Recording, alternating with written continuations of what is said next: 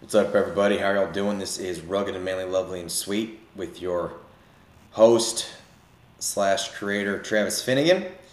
I just felt to get on here and kind of go off the top of the dome. And there's some things I've been thinking about. And one of those is comparison. Comparison in the body of Christ, comparison in the people around us, and just how deadly it can really be when it's not addressed or when it's taken to its extreme. In the church today, I'd say especially in the non-denominational, charismatic type of thing, there is this great emphasis on doing the mighty work for God, right? Doing this incredible thing for God, right? We preach stadiums, we preach big business, we preach the seven mountains, all this stuff. And I'm not against any of those things. I think they're wonderful. I think more people are called to it than are actually doing it. I think I should be doing more of that stuff. I should have more influence than I do. But in the end, we have to do our part. But it's really up to God when He says, "Okay, now you're ready. It's time." It's time to go influence these things. One of the reasons I made this podcast. It's one of the reasons I got on TikTok. I felt like the Lord wanted me to get my voice out there, and I had Eric Gilmore give me a word about it, where he said, "Dude, seriously, make a podcast." He had whispered in my ear. With that being said, though, I think here's where it gets dangerous. We neglect the reality of being in seasons in our lives, right? And when we begin to compare ourselves, and let's say a person has been walking with the Lord for 5 years, right? Not that long. I'm only in a decade, and it's not very long, right? And they'll see that person's been with the Lord 5 years, and let's just say they're in Texas, and they feel like, man, I should be further along. I should be married by now. X should have happened. I should have been in this country. I should have been around the world. Because why? Because they've heard these people preach, so many people, especially in ministry schools, that kind of thing, that have done outstanding endeavors for God, like amazing things. And they've been to Peru, and they've been to here, and they've been to there. But we don't realize that took years for their character to form, right? It took a decade. It took 20 years of fasting and praying before God was able to exalt them, right? Like even Mother Teresa, it took years before she got an audience with the United Nations. And she didn't even want it when it came. She was like, no, I just want to stick to helping the poor. And the Pope said to her, he said, no, you have an opportunity to help the poor. You need to speak up. You need to speak up and act. So it's one thing to compare yourselves to the people on stage. In a way, I don't think that's nearly as detrimental as when it starts to happen with your significant other, with people that you're friends with. Why? Because every time they accomplish something, now you've got to go do something like that. And it's no longer even about your calling. It's about you being on their level, right? And if you want to take this to the extreme, right, let's break this down with even gender roles now. Comparison between men and women has gotten so intense. And look, it wasn't always meant to be that way. I'm just ever so gently alter my camera. Adam and Eve up there. Thought it was weird to have two naked people in the background, but I just think it's a cool picture because it just reminds me of the Garden of Eden.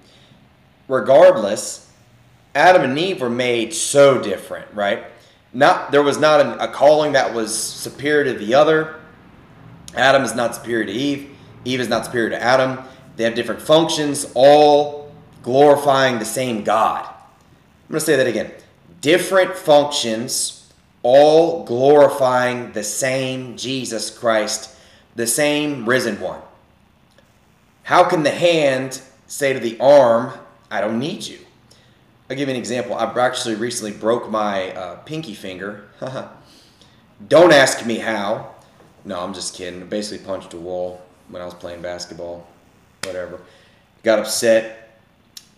The wall was padded. I didn't think there was brick behind the wall. And I didn't think I hit it that hard, but apparently my pinky did not appreciate it. So I've got this little cast that I wear, which I don't particularly enjoy wearing.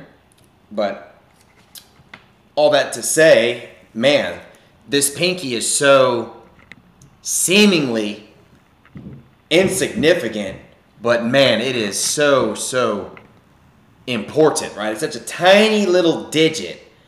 But when I'm at work, I have such a difficult time doing things without this little pinky of mine. I have such a hard time functioning as I'm used to. I'm having to relearn how to write and pick up glasses, the most basic stuff. Even when I was putting this little bear picture up, my mom gave me this for Christmas. Thank you, Mama. It's like I couldn't use my finger. It's such a small, insignificant. How many people go to the gym and train their pinky? Never. And we have it, and we think, oh wow, we have opposable thumbs. It's so amazing. But yeah, I guess I could do without my pinky, right? That being said, hold on. So how essential is the pinky? It doesn't get the same love the eye does, the ear does, the nose does, mouth, etc. But how vital it is. Imagine 2 fingers out of place. Imagine 3. Imagine 5 in just a palm. It'd be very difficult to use that palm, right? I know some people overcome that, but still, for the average person, it's difficult. Point being, if we have people that are called to be pinkies, trying to be elbows, it's never going to work. It'll never function correctly. And for me personally, this is what I believe. This is why the body of Christ, God speaking through the body, and also you hearing God for yourself are equally important. They're equally important. For 2 reasons. Or for several reasons, but just 2 come to mind. On the hearing God for yourself part, if you don't hear God speak to you, you won't really know what you're called to. You won't know how valuable you are to God. You won't be able to have intimacy with God. It'll always be a one-sided relationship where you just blurt things out, but you never hear, right? Now, being human, and if you read, I believe it's 1 Peter chapter 1 or 2, he says, no part of this prophetic book is subject to individual interpretation. What does that mean? It means that I, a man, am prone to making mistakes, to not getting it right, if you will. Right? I have to learn anything, including hearing the voice of God. And it's so easy to get my soul and my spirit mixed up and my thoughts and discernments of the mind mixed up. However, that is something that I have to fight through between me and God personally. But if I have people in my life around me that help me hold accountable to the vision, to the dream, to what I think God's telling me to do, how much easier it gets. I have a friend of mine who recently set out for a business endeavor, and I've been working with him as well on it. And how inspiring it is that every day I get to talk to this guy, I get to interact with him, we get to share what we're learning, what we're experiencing, and how excited we are. You have that accountability, you have that brother to be with you to help build the vision. And not only that, I can tell you my personal experience, I have had people give me, I'm going to say this right into the mic because I feel like it's important for somebody right now. I have had people give me prophetic words that I thought certain parts made no sense, were not going to happen, no way, but they happened. But they were of God. And I know we say, wow, if it doesn't resonate with that person, it's probably not the Lord. I think to an extent, I personally believe that, yeah, you might get it wrong, sure. But I have actually I gave a guy a word that he was a doctor or something, and he's like, no, not a doctor, don't want to do that. I reconnected with the guy a few years later because I was going to New York. Remember, he's from there, so I wanted to see him. And here we go, New York, Brooklyn, New York hat on. Kyrie Irving, you're going to get saved, man, in Jesus' name. You're going to get saved, brother. Jesus is going to get a hold of you, I guarantee it. Take it to the bank. Prophesy that in Jesus' name. But I got a hold of him, and he said, man, I wanted to tell you. He said, I've been thinking about what you told me, and I felt God called me to become a psychologist to get my doctorate to do Christian counseling and help people with trauma or something along those lines. But at that moment when I gave him that word, he's like, man, I have no idea what you're talking about. And it's been like me, like someone, before I moved to Phoenix out of Prophet, actually from the same trip, oh wow, Holy Spirit, you're bringing this all together. From the same trip in New York, and he said,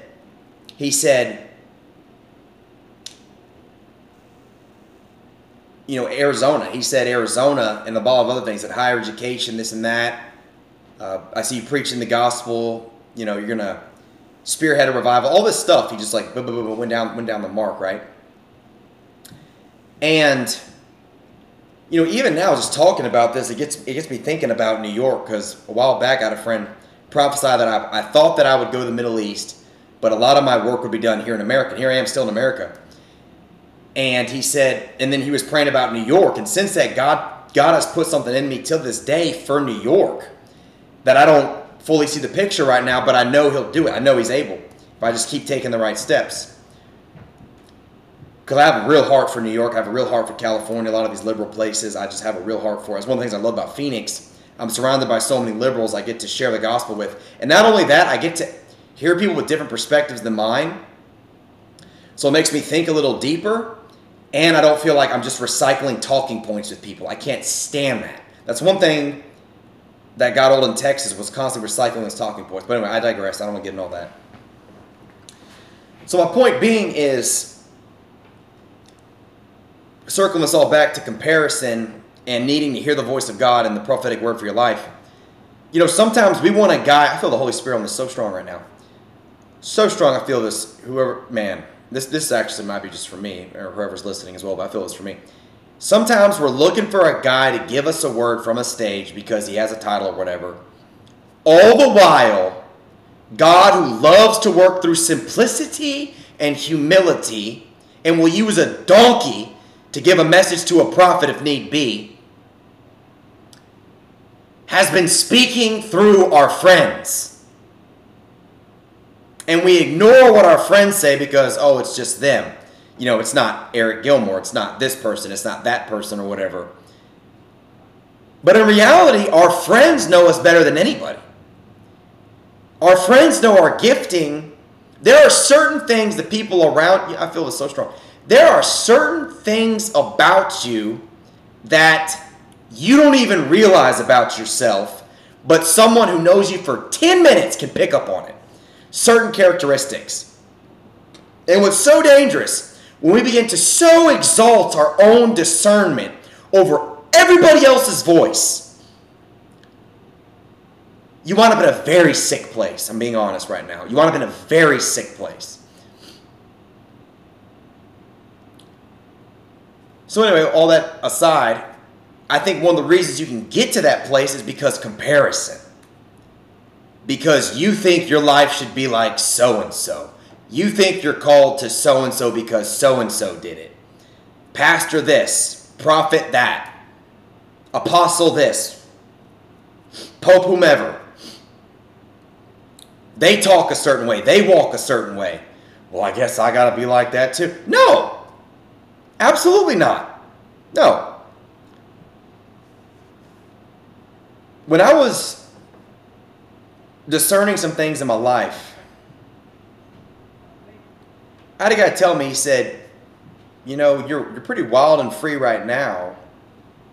Why would you want to give up that to go do this, right? in regards to being a priest. And this was a vocation director. This was a priest telling me this. At the time, it didn't really make sense to me, but looking now, it makes a lot of sense because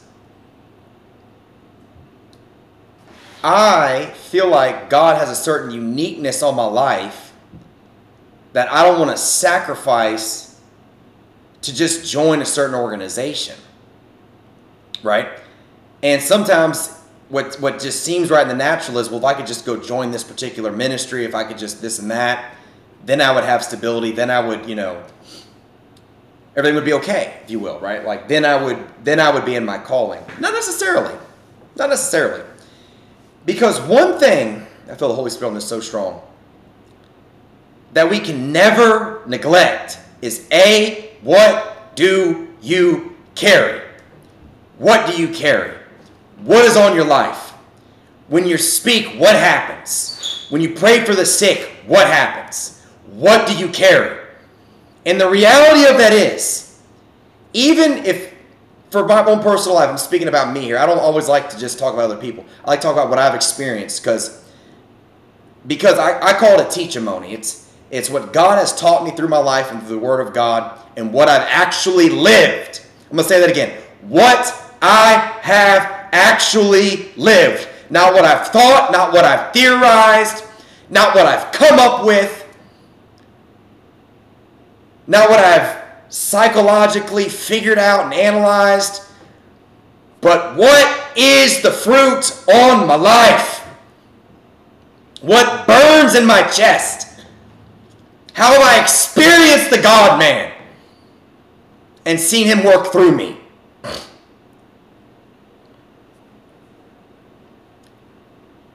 What I have experienced is that my little life in the marketplace, when some people are like, hey, Travis, you're doing this. Travis, you're doing that. Travis, you should be doing this. Travis, you should fast more. And I probably should, I do the best. I'll take that back. I feel like I fast as much as I ought to fast. I take that back. I feel the Lord comfort me on that. But Travis, you should go to this church. Travis, you don't need to go to confession. You don't need to confess your sins to a priest. Travis, you don't need to go to Eucharist. You can have that at your home. You don't need a priest. Don't care. I don't care if you think that about me. I don't care if that's what your little conviction is. It doesn't matter. It doesn't change the fact that when I go to confession, I confess my sin to that priest, and I confess them to God, a ridiculous grace comes on me to be free from that sin, to be free from that yoke, to have a clean conscience. And I know some people, it's gotten way out of hand where they're like, they need to go to confession every day and they walk out just as condemned as they walked in. That is not the will of God, man. The will of God is that you would walk in freedom, in a clean conscience. Paul said it. He said, I testify before God, I have conducted myself in a clean conscience before you today. He had no selfish ambition. He had no interior motive. God, forgive us for selfish ambition. In the name of Jesus Christ, God, root out the selfish ambition in our hearts in every way, shape, and form. God, have mercy on us. In the name of Jesus Christ the Nazarene. God, kill selfish ambition in our hearts. In the name of Jesus Christ the Nazarene. Oh, I feel like I'm preaching to myself a little bit here. There's jealousy and comparison. There's selfish ambition. I'll put it like that. When we start comparing ourselves and we get jealous of other people and what they've accomplished, you better believe selfish ambition is alive and well right there. And God's giving you an opportunity to expose that trash and kill it. And confess your sin, man. If you're not Catholic, sure. Confess your sin to God. Wonderful. But also the Bible says this. Confess your sins to one another and pray for each other that you may be healed. So confess your sin to your brother. I'm going to be real with you. Hey, buddy, I was feeling jealous when you said this. Please pray for me that I would honor you as opposed to just being jealous of you. That's how character and integrity is formed. But if we just want to deny it and just be like, oh, I just feel like I should do this and act like it's not comparison, guess what? God can't heal you. God can't do the work he needs to do because you need to acknowledge it. Acknowledge that weakness. Listen, seek justice, love mercy, walk humbly with your God. This is what's required of you. We can overcomplicate this thing. And I want to say this. In my little sphere of influence, at work, at a restaurant, in the marketplace, going on hikes. Listen, I have been able to touch thousands of people, if not tens of thousands at this point. My life is a stadium. I'll fill up a stadium with the amount of people that I get to approach and I interact with on a day, multiplied over time on a daily basis. There's my stadium, in Jesus' name. And one day I believe I will be preaching in actual bowl stadium. But in the meantime, I'm going to go to the gym and there's going to be people there. There was a guy who was crippled in his legs. I prayed for him before I left to the gym today. I'm going to go to work. And this guy yesterday was making fun of me being a Christian, saying some just profane stuff. I didn't get mad at him. I don't care. This dude, I don't care what he thinks about me. I'm a son of God, bro. You're a man in the flesh. I'm going to care what you think? I stand before God. My conscience is clean in Jesus' name. And I'm still burning. And I'm not going back. So the point is this. I don't need to be exactly what people think I should need, but there's a balance in I should respect the counsel and wisdom. The Bible says plans prosper when there's a surplus of consolation or something along that. Proverb talks about that. But I got to hear the voice of God for myself. And I can't afford to become addicted to comparison. So I'm always looking at what they did. I'll give you an example. I had a friend. I ran 6 miles. 2 days later, that person was like, I'm going to be honest with you. I ran this many miles because you did it. And that's beautiful because a little humility saying hey, I did do this because it was a comparison, but also you pushed me further. And that's beautiful. I don't have a problem with that. But man, when you have a hard time celebrating someone else's testimony because you want to keep them humble, good luck. That is not God. I heard Bill Johnson say this and it changed my life. There is no spiritual gift of keeping your brother humble. Doesn't exist. Now there may be a time where your brother's talking really full, hey buddy, chill, you know what I mean? Calm down. But come on, man, if a guy's just sharing a testimony, just giving glory to God for what God did and how the Lord co-labored with him. Because I know some people will say because in the end, this is reality. We can do nothing apart from Jesus Christ. It's all the grace of God. But we have to cooperate. We have to give him our yes. And what can God do with your little yes? If you just start telling, listen, this is something I believe I'm called to. I'm called to equip the body to go preach the gospel. If you just start telling 10 people a day, I'm going to say even 3. I'm going to say 1. 1 person a day about Jesus Christ. You pray for 1 person a day. In a year, you've touched at least 300 people because good luck keeping it at 1. Once you hit that, I call it breaking the seal. You talk to that first person, it's a wrap, dude. I'm probably going to go preach the gospel after this today because what better thing is there to do? People want to go country music dancing. They want to, go hang out at the bar with these Christians. Man, I want to go preach the gospel. It's so much more exciting for me to see an atheist get saved, to see a teenager get rocked, to see a cripple get healed, than to go country music dance. What? No, man, I'm going to preach the gospel. I'm going to preach Christ crucified.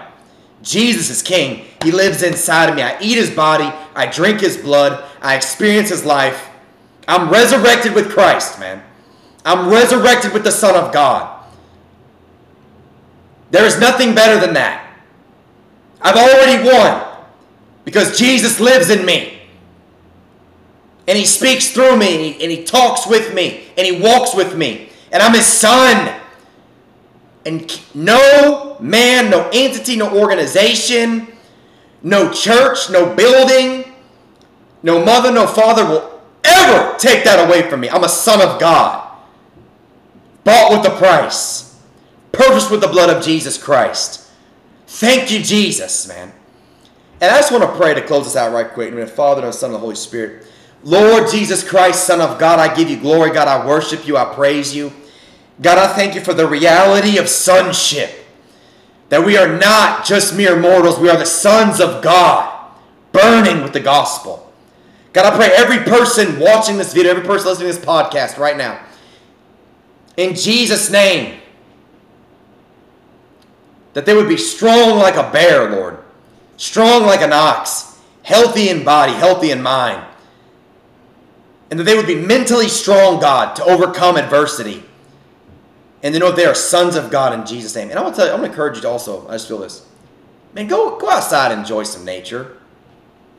Get off your computer. Get out of your church building. Nothing against being in church, but go enjoy God's nature. It's amazing. One of my favorite things about Arizona is I have the most beautiful nature around me, and I'm going hiking a lot. I mean, a lot. I've said that a lot. At least, I don't want to say all the time, but more than once a week, you know. Man, it is so awesome to enjoy God's creation. This picture to my right is actually of a coral reef. And that one's a jaguar over there, but I don't have it in it. And then I have the Garden of Eden, and then over there's a world map. Now I got a bear. Yay. So anyway, God bless you. I love you. You have a great day. Bye-bye. Kyrie Irving's going to get saved.